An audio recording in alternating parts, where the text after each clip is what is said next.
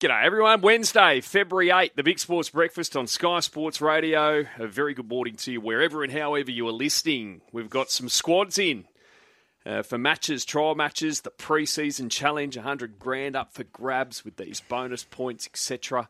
over the next couple of weeks for the trials heading into the new NRL season, and some significant names returning from long-term injuries, some from overseas, and it's going to be fascinating to see how it all plays out heading towards the 2023 season. It's Test Eve over there in Nagpur, and doesn't look like great news for the Australians on the injury front. It looks like Cameron Green won't be playing in that first test starting tomorrow afternoon. Xavier Cooks won the NBL MVP award, the Andrew Gaze Trophy there last night at the end of season awards, and LeBron James needs 36 points to become the NBA's all-time leading scorer, which would overtake Kareem Abdul-Jabbar. And they play today, this afternoon, against the Oklahoma City Thunder, Josh Giddey's team, yep. And otherwise, they next play Milwaukee on Friday. So a legend can create history. Clarkie, morning to you, mate. Morning, boys. Morning to our listeners. Morning to the people of, where did you say? Cumnock. Cumnock. 34 degrees there today. Yeah, hot. Nice and hot there, as you would expect at this time of year. Give me my geography lesson for the day. Where is Cumnock? Oh, it's sort of just off the road from Orange to Dubbo. You turn left, so you're going towards Wellington. And just as you get out of Molong, basically, you turn left. Couple of hours from Orange? Oh, no, it wouldn't be that. It would be 40 minutes, 45. Oh, Cumnock. I'm going to say, Never heard of it. I'm going to say 50 minutes from Orange. There you go, 45, 50. I'm none from three. The three towns you've mentioned, I've never heard of any of them. So thank you for the education again this morning. Tim Gavin, former Wallaby from late Cumnock. 80s, early 90s. Okay. He's a Cumnock boy. Okay. How are you, Loza? Very well, thanks, gentlemen. What's news? Finchy, retired. International cricket. Congrats to Aaron time. Finch. What did you say, about time? About time. Harsh. Amazing Struggling. short-form career. Very, very, very good white ball player. His record in one-day cricket's outstanding. T20 cricket, obviously captain for a long period of time as well. Took us to he won one T20 World Cup as captain over in the UAE. So, congrats to Finchy. A brilliant career. He should be very proud. And now I think you'll see him continue to play the 2020 junket around the world and hopefully stay in the BBL as well. So young boys and girls in Australia can continue to watch him play. And he played in your 2015 World Cup squad, of course, didn't he? He was a brilliant one-day player. Scored some very important hundreds for us at the top of the order. Was excellent in that World Cup campaign as well. And, good team man, Finchy. So, congrats to him. Yeah, 146 one-day internationals for Australia, a high score of 153 not out at 38.89. He played 103 2020 internationals and scoring 3,120 runs at 34.28, but has the highest score in T20 international history so far. Of course, it's not a lengthy history yet, but that's unbelievable. He did that against Zimbabwe in 2018 and just played the 5 tests for Australia. He had a couple against Pakistan in 2018 over in the UAE and played 3 home tests against India, and that was the period after Cape Town when we had no D. Warner or S. Smith in the lineup. So just the 5 tests, but was always sort of a white ball specialist pup. And we don't play a T20 international for quite some time, but I think it's South Africa later this year.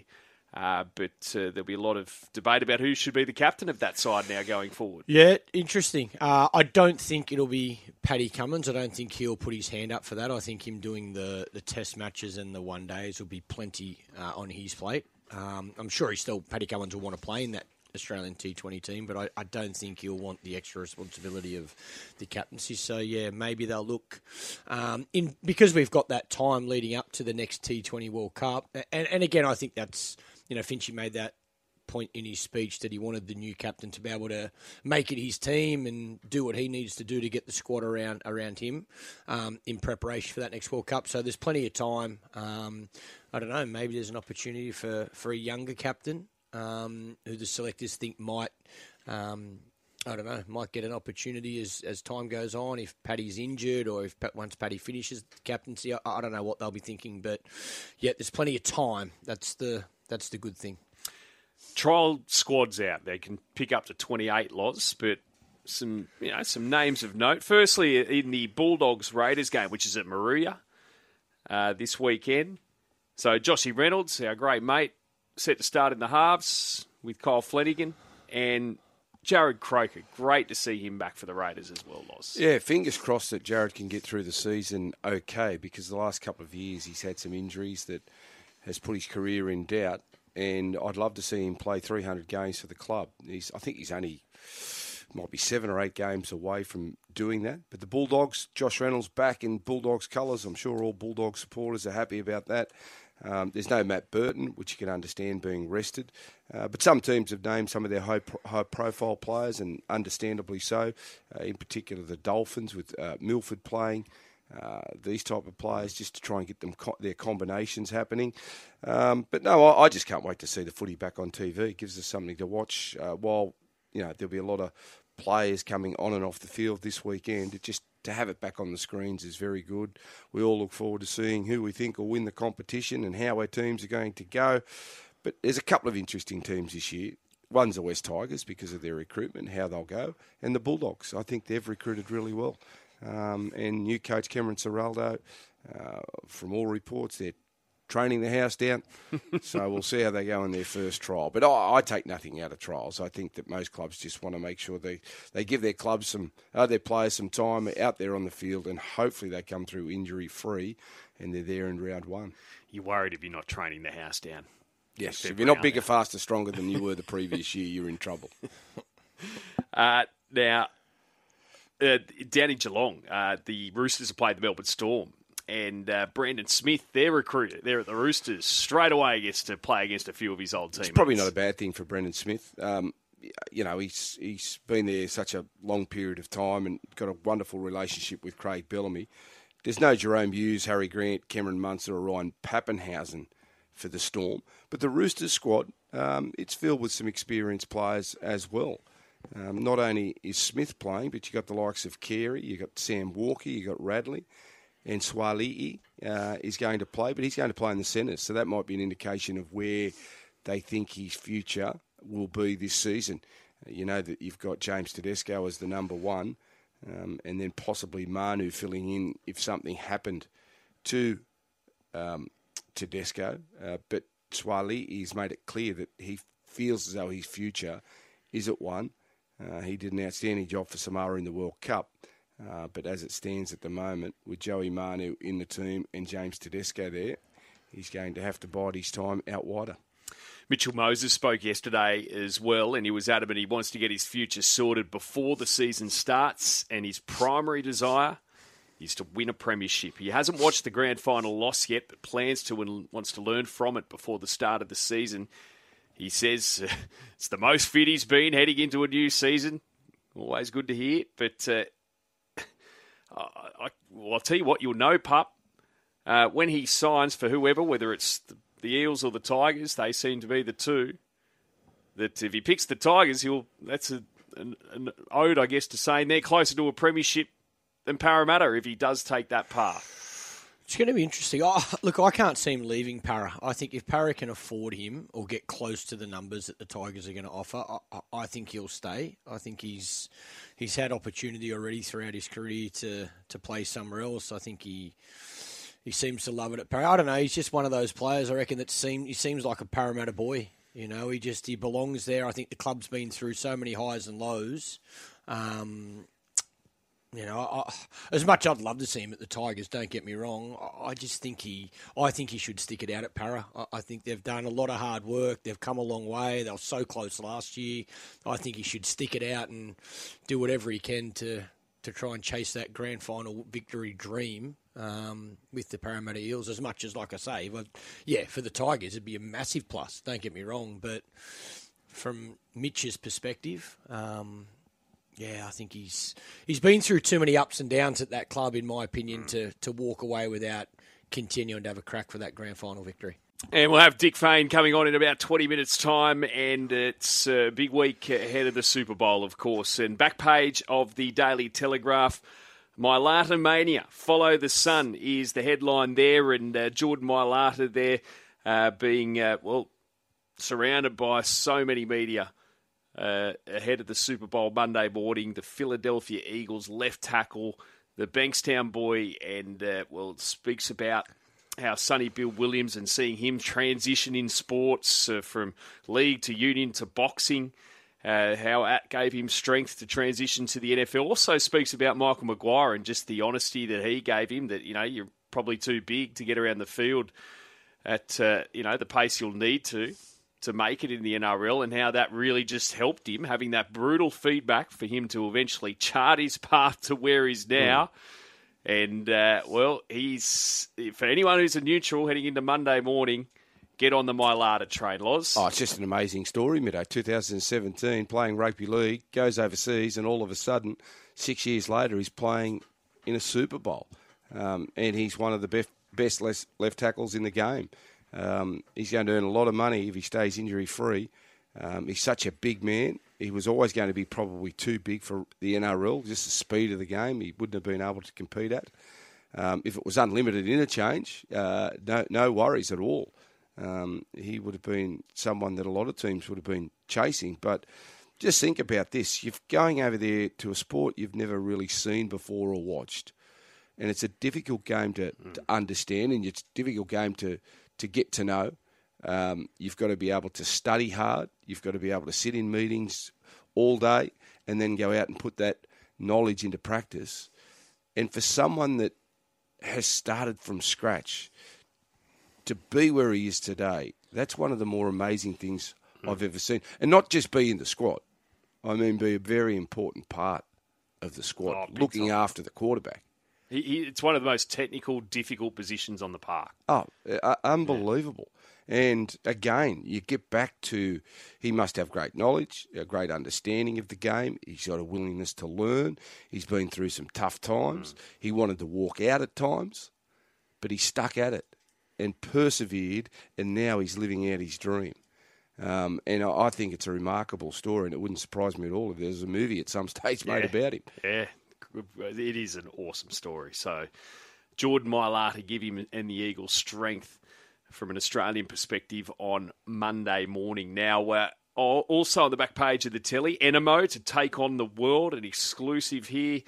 So James Cummings of Godolphin saying that provided he continues to dominate in the weight for age races through the Sydney Autumn Carnival, then Royal Ascot beckons this year. So that'd be exciting if we can see Enemo over there taking on the world. What about this other story on the back page of the Telegraph today? Civil War, claims of secret NRL recording. And this was a story actually broken by the Herald there yesterday, which the Telegraph's brought more out on. Now, so the Herald posted a story where a senior NRL employee was caught recording discussions at a conference last Friday between Andrew Abdo and the players.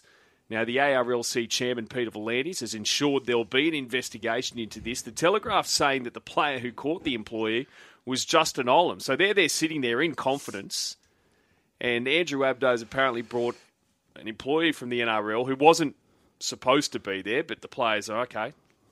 And that person has been caught, allegedly, recording the discussions going on. I mean, this is getting towards breaking point badly. Well, it's disappointing when you've got, private discussion and you've got someone there recording it. And I'm sure that if they'd asked the players whether they could record, the players would have said no. But they're saying that they wanted to just record what the CEO was saying, Andrew Abdo. What? And I don't know how someone could record something if everyone in the room didn't know it was happening. Surely it's illegal. Well, that's what the players are claiming, and therefore there's an investigation. You've got to say at the start of the meeting, listen, you can't be recorded without recording your knowledge. This. Has anyone got an objection to it? And if you have, well, we won't do it. 100% illegal. So, yeah, this will be interesting to see what comes out of that because, now where does this all lead to as far as the CBA is concerned? I mean, the trust between the two sides is just... Imagine if you were one of the leaders in that playing group and this happened. No, thank you. I don't think it'd be any more conversations. No, well, there wouldn't be too many discussions going on, or you wouldn't want to go and sort of meet with the leaders again. But you'd leave it to your chairman, leave it to your CEO to do all the discussions. But yeah, I think when you come to those type of situations, if something is going to be filmed or recorded at the start of the meeting, you need to know. You acknowledge that this is going 100%. To happen, and if anyone doesn't like it, then let's have a discussion about it, and we won't go down that path. But when you do it, when the players are sitting there thinking that it's a private meeting and someone's recording it, yeah, I can see how that goes down badly.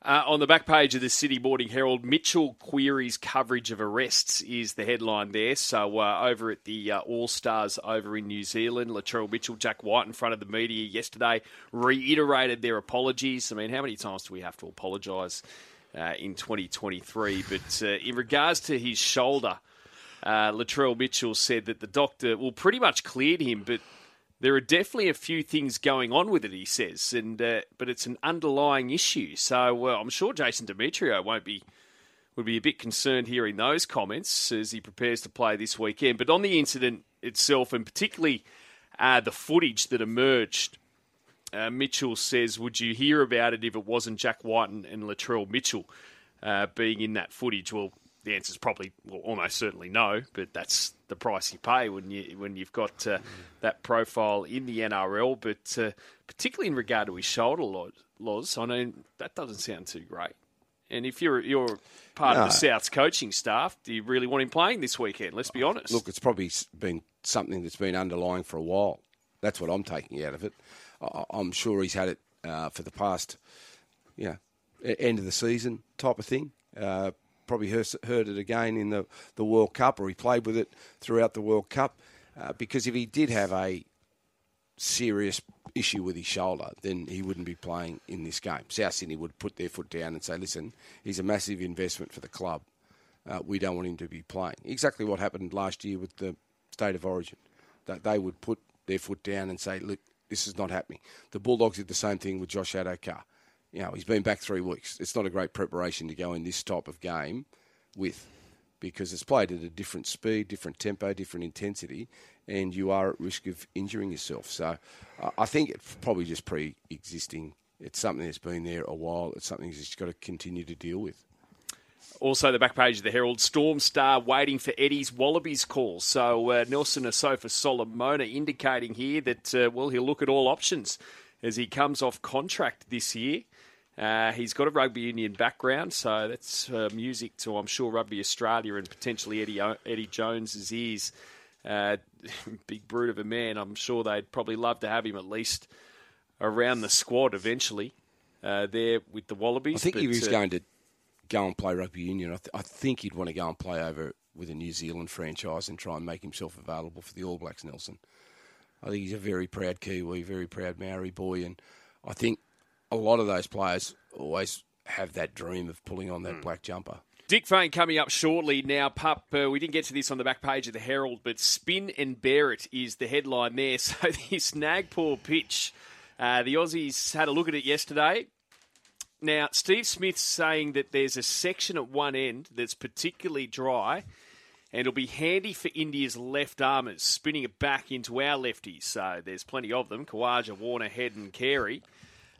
He also said the cracks felt loose and that he doesn't think there'll be much bounce for the quicks, but apparently there's one spot up one end, just outside the left-hander's off stump, which is pretty much bare already. Yeah, and it's an orange clay as well in Nagpur, so I think the Aussies, if they've turned up to India thinking they're not going to be absolute turners from ball one, they're in for a rude shock.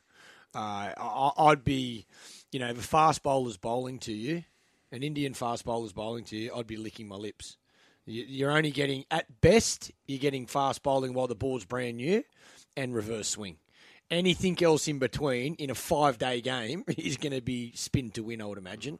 That's what I'd be preparing if I was Australia. So, their batters have got some work to do. They've got to work out most importantly, how they're going to start their innings.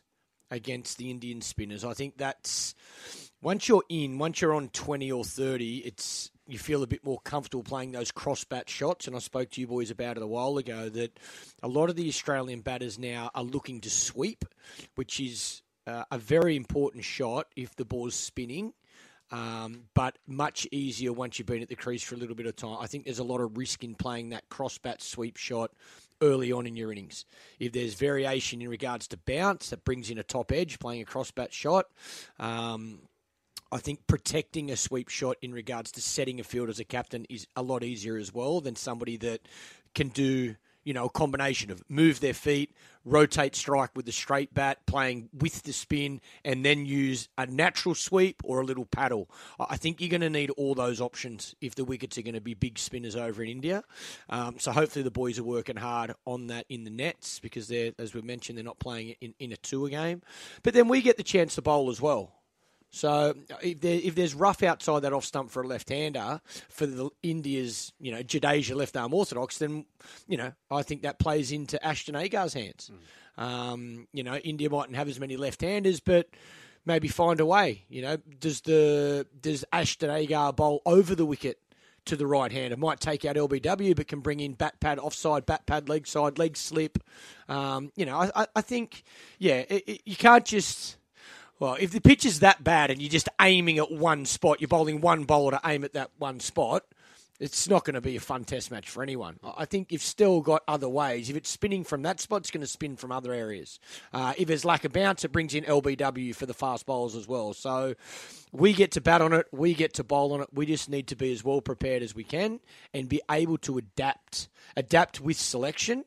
Who is the best 11 players in those conditions for that pitch to win us a test match, and then adapt in the way we are playing. Okay, we know, lefties know there's going to be challenging outside that off stump from ball one. What's our plan? That's where you need coach, batting coach, senior players. David Warner's been there for a long time. Usman Khawaja's experienced captain Queensland. Steve Smith's captained Australia. Marnus Labuschagne's captain Queensland. Travis Head, captain South Australia. You've got 5 senior batsmen there. If you guys can't work it out, we've got some issues. Yeah, sure. So whatever we can provide, whatever those guys can do, will be the best that we got, that's for sure. Apparently the most recent first-class match there, in the 4th innings, the target was 79 and the team was bowled out for 53. Yeah. Wow. So get ready. This is going to be slow, but turner. Even that, that's the thing I think when you go to places like the subcontinent, it doesn't matter if you win on day 3 or you win the last ball day 5. It doesn't matter if you win with 1 wicket remaining or you win no wickets down. The key is to beat the opposition. So scratch, find a way... Bat right-handed. I don't care how we do it. That's got to be our attitude. The test match doesn't need to go 5 days and we win by 320. I think it's just, okay, well, this is what we're in for. Both teams have got to play on it. Hopefully we win the toss so we get the best of conditions. But if we don't, then we'll just do our absolute best to try and find a way to win. And like I say, I think certainly our batting unit is as experienced as we've probably ever had over in India. Hello, Dick. Hi, boys. We'll get to the Super Bowl. So much to talk about ahead of, Sunday your time, Monday our time. But I just want to start with the NBA and the fallout, Dick, of this massive trade between the Brooklyn Nets and the Dallas Mavericks. So Kyrie Irving joining Luka Doncic there at Dallas. What's been, I guess, the overall reaction to this and, the fallout for both teams and, I guess, also the Lakers?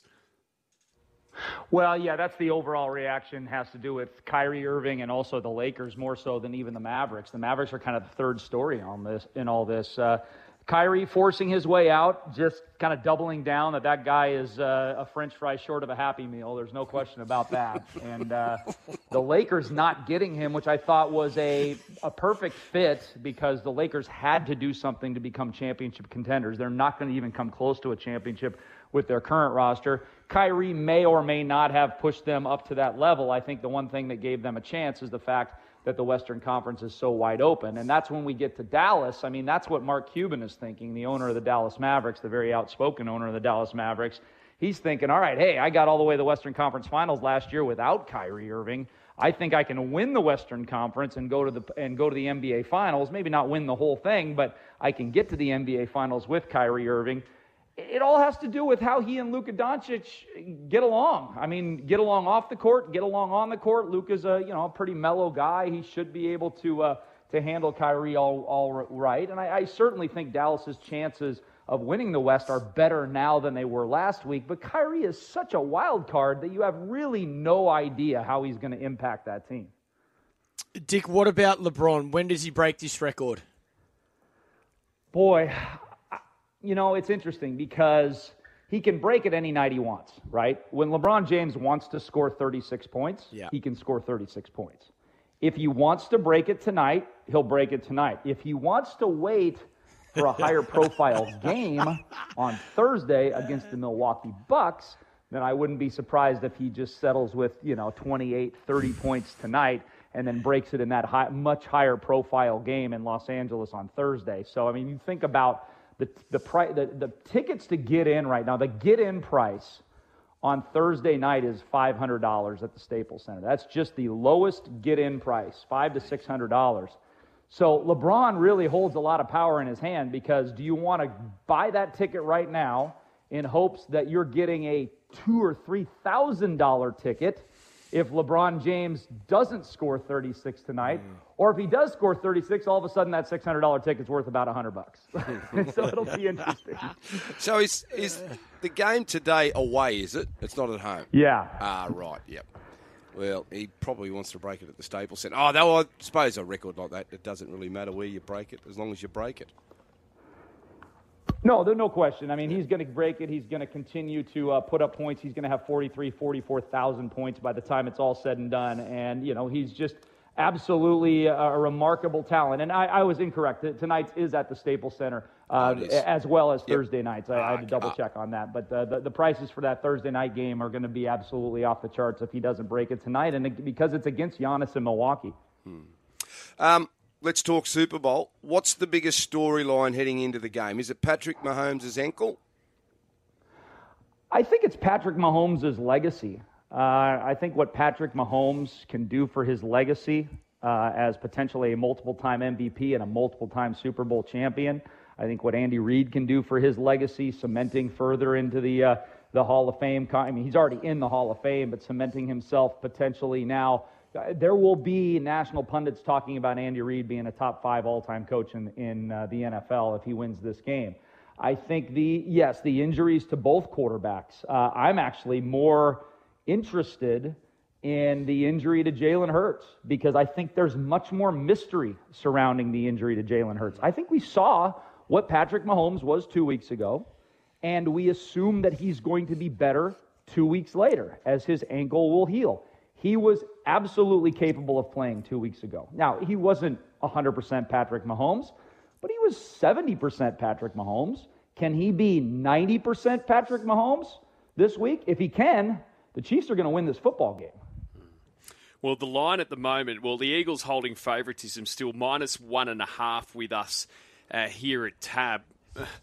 I guess, I reckon a lot of pros will probably be on Philly and a lot of... the public will look at this game and go, what do I get? Patrick Mahomes as an underdog? Yes, please.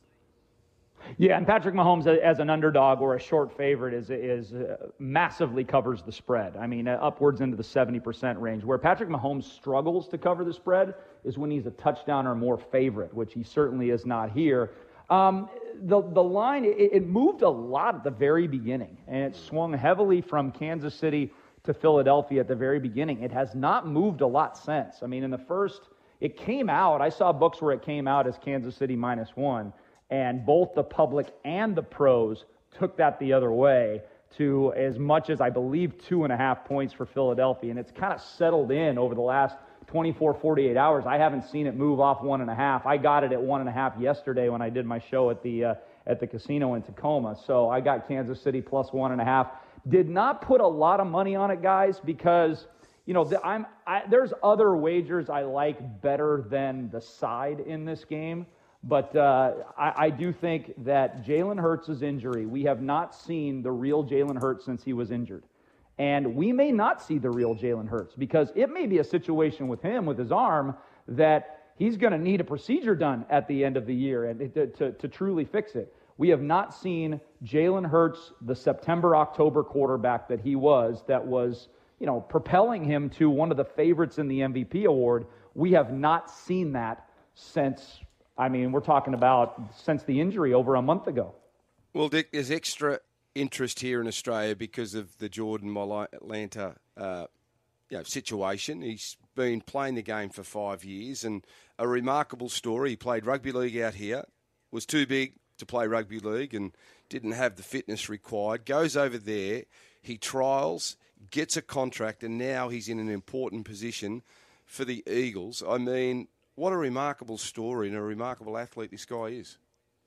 No question about it, and I think it's going to provide some much more Australian interest in the football game, will it not? Yes, it is. It certainly is. I think that if you supported one of these sides, you'll support them, but the neutral fan here, because of the fact that Jordan is playing and he's on the news regularly this week, plenty of people are taking an interest in it and want him to do well.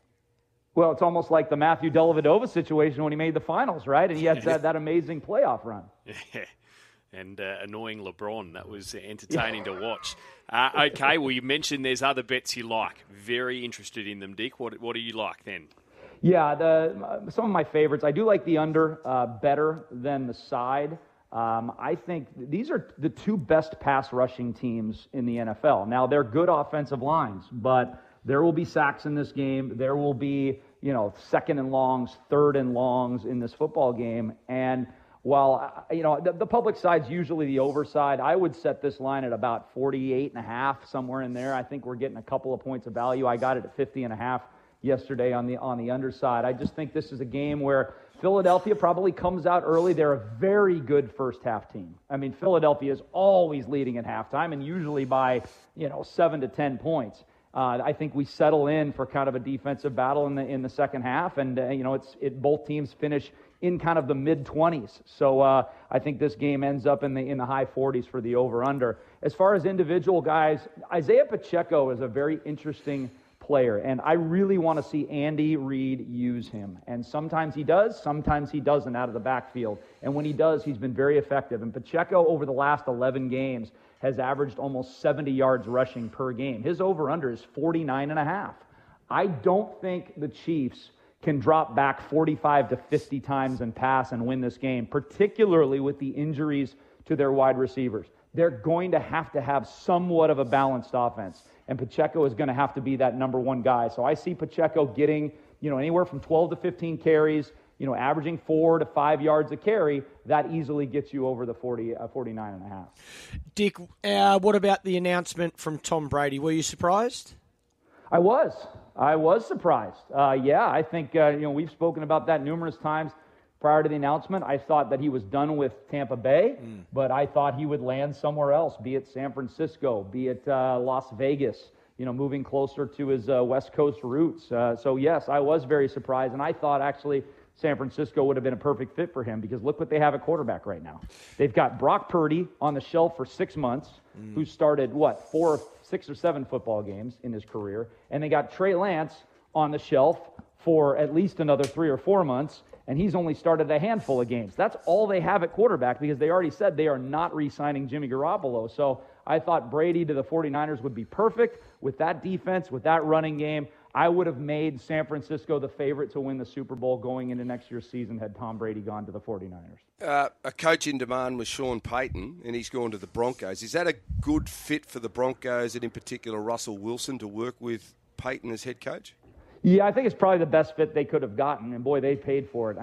You look at the capital that they have given up for Russell Wilson and Sean Payton. We're talking about like 4 first-round picks, 3 or 4 second-round picks. The money that they paid Russell Wilson, $50 million a year, $18 to $20 million a year for Sean Payton. They are all in on 2 guys. If Sean Payton can fix Russell Wilson. Now, some of Russell Wilson's not fixable. He is just not the athlete he was when he was with the Seahawks. And he will never get that back. And Sean Payton has to know that. So Sean Payton has to turn Russell Wilson into more of a Drew Brees-like quarterback, where he, teach him some of Drew Brees' finer points because they're both about the same size. So Sean Payton has had a lot of good experience with a shorter quarterback that's extremely accurate, and that's what Russell Wilson is. Dick, I'm sure we'll chat before the Super Bowl, mate. Really appreciate your time. Where will you be, by the way, on Super Bowl Sunday? I'm still trying to figure that out. I don't think it's going to be a big party because we leave on vacation the next day, and so I've been instructed by the wife we're not going to have a ton of people over. She doesn't want to host. So You've been told, Dick. Well, when you host, Dick, you got to clean up the next day. Exactly. We got to get out of the house the next day, so you don't want to clean up. Good on you, mate. Thanks so much. See you, boys. Dick Fain there. So, the market's still Philadelphia $1.80 with Tab. Kansas City $2. The line is 1.5. Kansas City the plus. Dick really likes the under on the total points, which is set at 50.5 at the moment. The under $1.95 there. He also really liked Pacheco over in rushing yards, but he's getting different quotes to Tab. That's gone up because that's been well bet.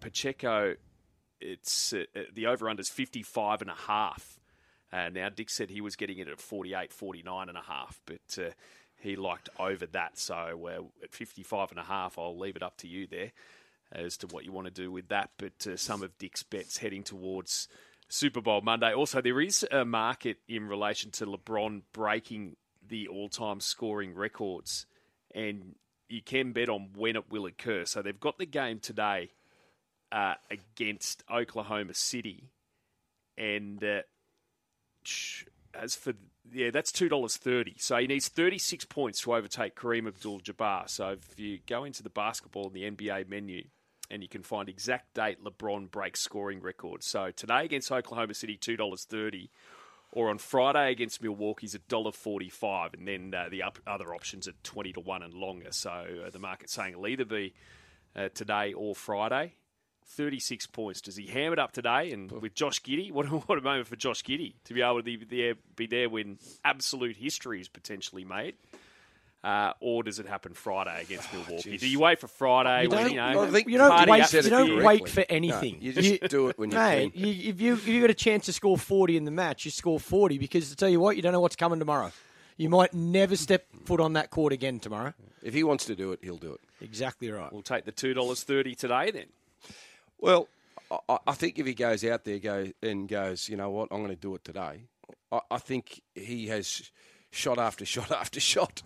But he's not going to go I can't imagine anybody would go the other way. You score 28 and you go, oh, no, I'm just going to sit. I'll just pass now. Surely nobody in playing sport at the highest level. No, of course not. What are his teammates thinking if he goes and does that? And if he gets into the fourth quarter with 5 minutes to go and he's 10 points behind or something like the record, he's on 26 points or 28 points. Don't worry, they'll be trying to give him the ball to 100%. shoot. Yeah, I'd like to see it. I think it's got to go that way. If anything, it's got to go that way. Yeah. You're giving him the board to try and achieve that record because, again, mate, none of us know what's coming tomorrow. Oh, this is perfect. This game's 2:00 tip-off this afternoon, our time. Perfect. Now, the NBL Awards were last night, and Xavier Cooks of the Kings, he took out the Andrew Gaze Trophy for most valuable player. So he had 120 votes. Bryce Cotton, 96. And Mitch Creek of Southeast Melbourne had 80 votes. So well done to Xavier Cooks. Amongst the other awards, now the best defensive player was Antonius Cleveland of Adelaide. The coach of the year, Adam Ford, former Kings coach, now with the Cairns Taipans. They went from the second worst record in the league to finishing third on the ladder. So Ford finished, Chase Buford finished third in the coach of the year. And how about most improved player? Now, this is one for you, Pup. Can you get most improved? Coach's award. Think about even as a junior playing footy and cricket or whatever. Can you get it 2 years in a row? No. Well, Keanu Pinder of Cairns has won that award 2 years in a row in the NBL. Okay. I think most improved is the coach's award. I think that's the award normally. I'm talking about it at junior level, where the coach looks around to one of the boys or girls that hasn't received much in the last season, and you give them the coach's award.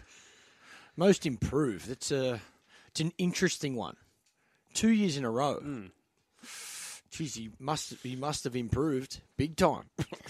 I don't know if you want that award 2 years in a row. Well, you'd you'd think he'd be up for MVP if you're getting it 2 years in a row. But anyway, there you go. There's some of the awards from last night. Congrats to all the winners. I was flying. Yeah. Now, just some news as well.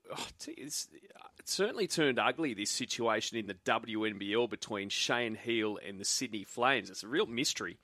Nothing's really come out as far as details are concerned as to why Heal hasn't been present and has been stood down pending an investigation there. But News Corp saying that Heal applied for a federal court injunction to prevent the club making a decision on his employment, and an investigation is ongoing. So that is a real mystery, that situation. Basketball royalty, isn't he, Shane Heal? So that's doesn't sound good.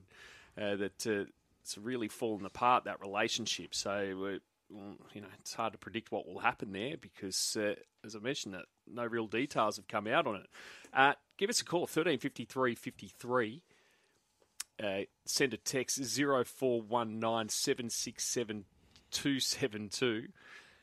Now, as far as the team for tomorrow, Clarkie, is concerned, so Steve Smith virtually conceded yesterday that Cameron Green won't play. So Smith said something along the lines of, hasn't even really faced any pace bowling yet, as he's no doubt been protecting that fractured finger.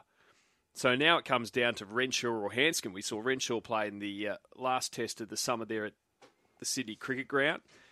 And I saw some comments the other day. We spoke yesterday about, whether you pick left or right-hand bowlers. And I wonder if the selectors will be influenced by this patch outside the left-handers off stump on the pitch, and whether they need to break up the left and right-hand combinations. And we've got all these lefties in the top six. I mentioned them before. Khawaja, Warner, Head, Carey, or Carey bat 7. So therefore, could they go Hanscom over Renshaw? I'm picking Renshaw based on the fact he's, the virtual incumbent, even though he came in for an injured Cameron Green in that last test. Or do you pick Hanscom based on how many lefties we've got in that top 7? No. You can't pick a batter. Well, I need to be careful here because on one hand I'm saying pick the best 11 to win that test match in those conditions against that opposition. So if you are looking at that as closely as you need to be, then, it does come into play with selection. Did it ever, when you were captain? Never would I pick a right-hander or a left-hander based on, trying to beat the opposition with that. I would pick who I thought was the best player for those conditions. So, okay, so let's look at those two players. Renshaw versus Hanscom. I would definitely be considering who's a better player of spin.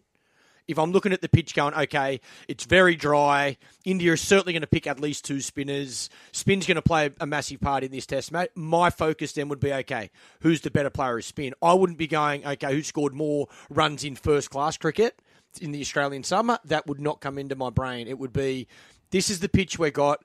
We know India are playing Ashwin and Jadeja, at least those two.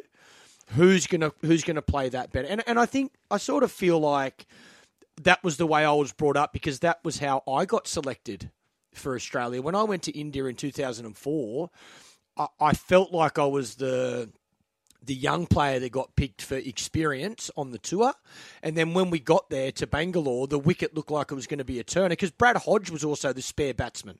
So we had the 11 players that were going to play. Brad Hodge was 13th man and I was 18th man or 17th man. That's how I took it. But then Gilly was captain because Ricky was injured.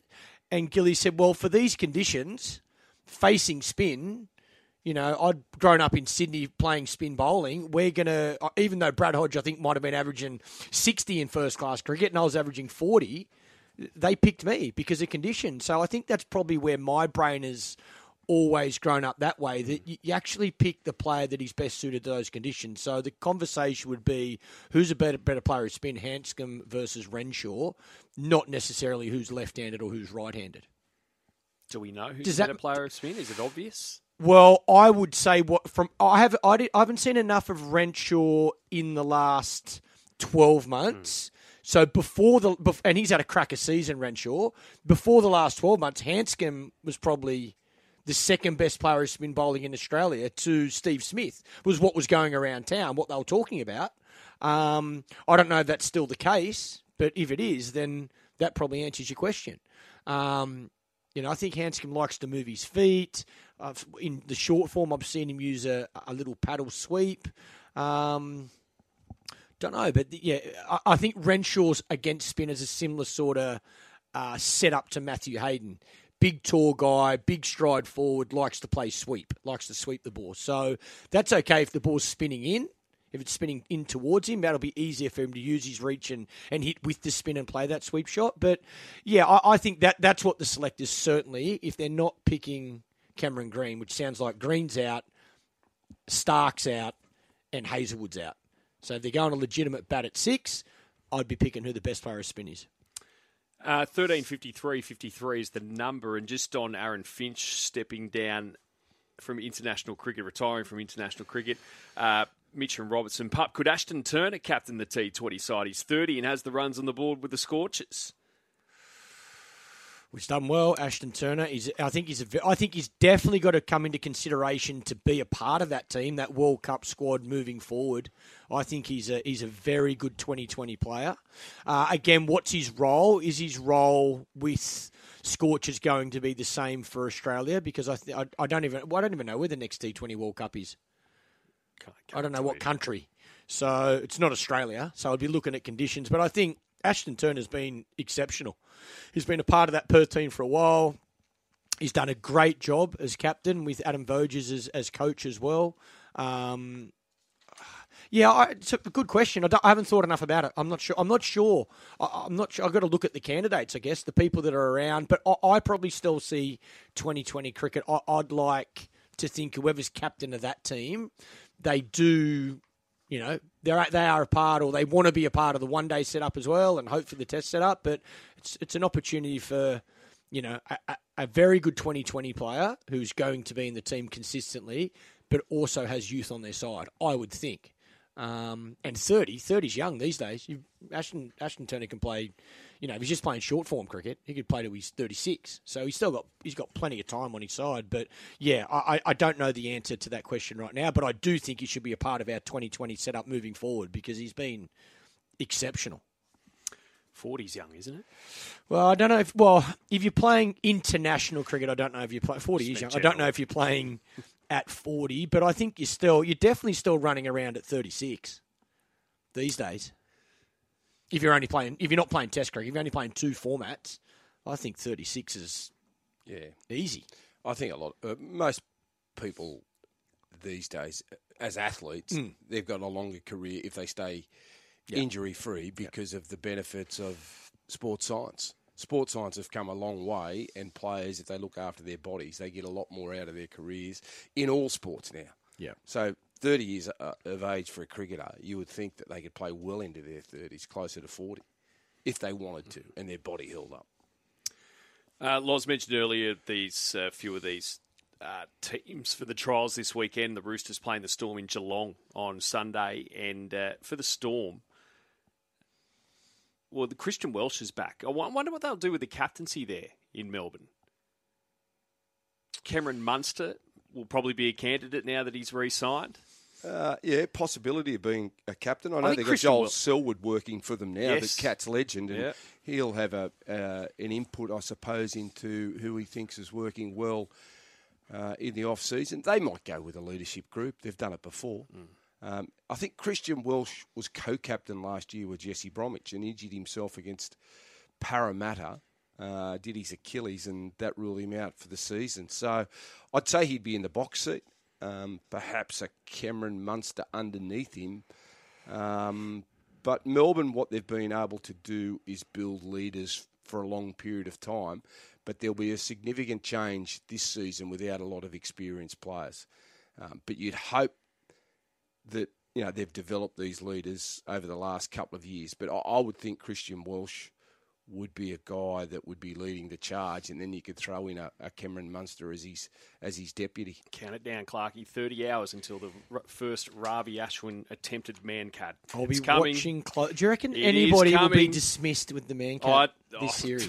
Oh, mate, all hell will break loose. No, not in a test. Nobody's backing up that much in a test match. I just have a feeling it'll happen during the series. At one point, somebody will be warned or dismissed. There'll be a flashpoint over it. That's my series prediction. I don't think so. And I reckon Ravi Ashwin will be at the centre of it. I reckon if we can find a way to combat Ashwin, we are 70% of the way of winning the series. I think he's going to be an absolute handful in those conditions. Well, he won't be coming to the Big Sports Breakfast lunch. Unfortunately. Many are. Friday, Feb 24. So you've got to get in, get your tickets. Wing Stand, Royal Randwick. And we've got Sporting and Racing Royalty.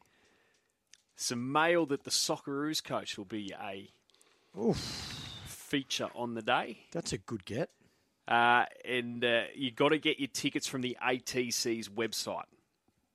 So just go to australianturfclub.com.au, australianturfclub.com.au to secure your seat for the Big Sports Breakfast lunch in barely over 2 weeks' time. Just on the text line, Middo, can I get a shout-out in the weather report for a mate, Ed, who lives out at Cumnock? He's an avid listener. His 3 young boys are mad cricketers. I went out with my son to do some fencing out there over the new year. Bloody hell, talk about tough labour. Cheers, Shep. Good on you, Shep. Lucky you're not doing it today. 34. Yeah, nice dry heat there at Cumnock today. Adam Pengilly, we might send him out there. G'day, mate. How are you? Morning, boys. I reckon you're onto something, Dread, with this man cat stuff. I reckon you're right. There's going to be some drama at some stage throughout this series, isn't there? Just my random prediction for the series. Come on, you blokes. No way. No. Have you seen Ashwin? Mate, he might warn someone, but no way. Oh. Yeah, I'm a big Starkey's into it as well. Mitchell, remember Starkey did it to Warner. Yeah, Starkey will give him a warning. Whereas I reckon Ashwin will have a crack. He'll have a crack at a wicket. Without warning. Yep. What about Daly? Daly reckons play on. He reckons, should be play on. Yeah, I reckon it's fair game. Fair game. I reckon if you step out of your crease, I love it. Second time, yes. No Definitely warning? one warning. No warning, just straight into it. I just tell them before I started bowling. Part of your sledge on the way back. Yeah, just be careful here, son. I'm coming for you. If you step out of your crease, you're gone. Such a you thing to do. Very hard for a fast bowler to man-cat as well. Like you're running in 100 metres sprinting and you've got to stop and take the bat. Not going to happen. No, possibly not. But not for a spinner, I'd be very, very careful. Ravi. Yeah, I reckon he's one that'll do it. But I think he will. I think you're right, Middo. In a test match, Australia versus India, you actually think you'll do it without warning? Yeah, I think there'll be a bit of sledging in this one too. It could be a couple of charges. Really? Yeah, I think it'll get nasty. ICC on the ball. I think it'll get nasty. Okay. Hope there's a bit of fire. Well, I think there will be. Who's going to go for it? Well, Kohli won't back down. And they're playing at home. They'll be 10 foot tall and bulletproof. Are we good enough, Adam? I'm a bit worried about this first test, Clarkie, to be honest. I think the injuries to Stark and Hazelwood and now Cameron Green has really put a strain on that team. So we're losing a lot of bowling options, aren't we, without Cameron Green being available. It just gives you that third seamer, doesn't it? You can play 2 spinners. Without him, I reckon it's a big hole to fill. And that's nothing against Matt Renshaw or Hanscom. We're probably going to get that spot. But it just mucks up the balance of the side, doesn't it? Yeah. That's what I'm worried about. He's massive. For a young man, it shows the importance of him in our team, though. Like, he's a massive player for us, for not only for now, but the next 15 years.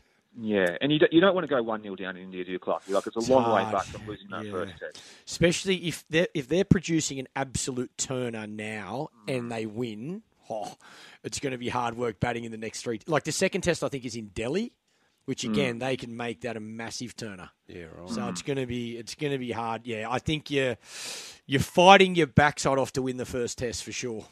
And again, I know I'm going to sound like an old fuddy-duddy, but this whole preparation about landing there 6-7 days out, playing BBL a few days ago, like, please, leave me out of that. I couldn't agree more. I'm going to bite my tongue. Rubbish. Okay, let's talk some racing. And the Inglis Millennium Field finalised. We had a barrier draw yesterday as well, and learning to fly, the $2.90 favourite. A lot of these favourites have drawn wide, though, Adam. They have, Jared, but seriously, like, how good is this race going to be on the weekend? I know we've had this race going for a few years now, and quite clearly, this is by far and away the best renewal we've had of the Inglis Millennium so far. The depth of this field is just absolutely outstanding, and you're right, it's obviously made it interesting with this barrier for learning to fly, but she's a pretty adaptable filly from what we've seen at the barrier trials, and obviously her first race start in the Wynn Stakes a week or so ago. So I'd imagine that Chad Schofield won't be giving up too big a start on her from the gates, even though she's drawn a whitish barrier. But just the class throughout this whole field looks outstanding. I know I mentioned one horse on this program last week, and again, I'm looking at her thinking, geez, I think you got something here, which is Chris Waller's Lazargo. I thought she was great winning on debut, and she might just be sneaking under the radar a little bit at the moment. So I think Willie Pike potentially might have even been booked for the ride to come across from Perth to ride her on the weekend. So, but on the face value at the moment, there's so many different ways you go in this race. It is going to be a cracking race at Randwick there on Saturday. What's happened to Victorian Oaks winner She's Extreme? Yeah, really sad news, Loz. She suffered a tendon injury in track work. Anthony Cummings has confirmed that she's going to be out for the autumn in the interim at least, and probably need a long spell on the sidelines. And I really hope it's not the last race we've seen from her. That VRC Oaks last spring, because obviously we know tendon injuries are extremely hard to come back from. Given the time of year she sustained it as well, I'd imagine that being a breeding prospect next spring is probably pretty attractive. So I don't know what Anthony and Rob Crabtree are thinking at the moment, but I've got grave fears that she might have run her last race. So let's see what happens in the next few months, see how she recovers. But that's a real shame, because what she did as a 2-year-old and then as a 3-year-old last spring was phenomenal. So she could have been one of the stars of the track for the next 12 to 18 months. She raced on as a 4-year-old, but unfortunately, there's going to be a pretty hard obstacle to come back from. Yeah, just after we lost to Totsu, of course, as well. Previous Derby winner. Now, really sad news with the racing media losing, well, a legend, really, in Tony Burke.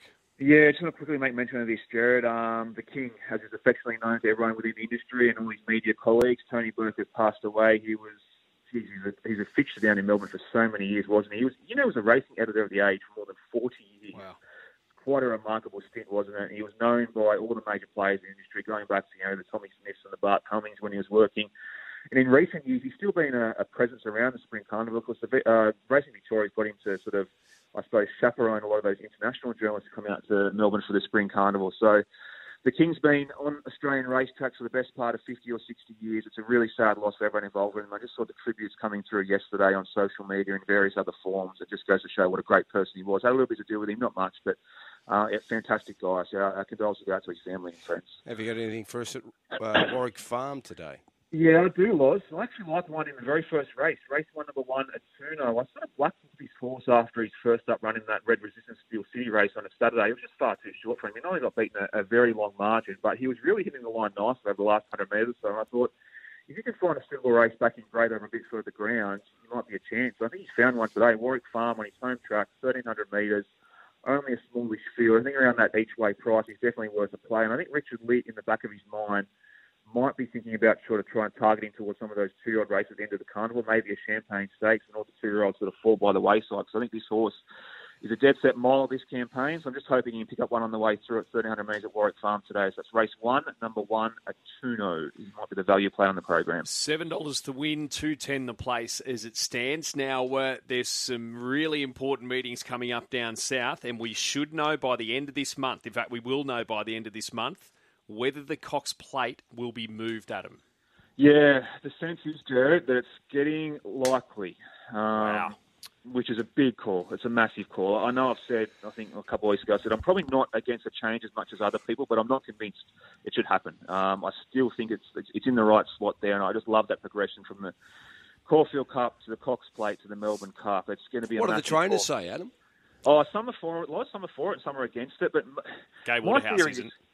Gay's completely against it. I think Lloyd Williams is against it. But I've heard guys like Danny O'Brien say he's all for it. So, but my theory is once you move it, you can't go back. Like if you're going to go to November and a couple of weeks after the Melbourne Cup Carnival, you cannot turn around in a couple of years' time and say, "Oh, we made a mistake. We're going to go back."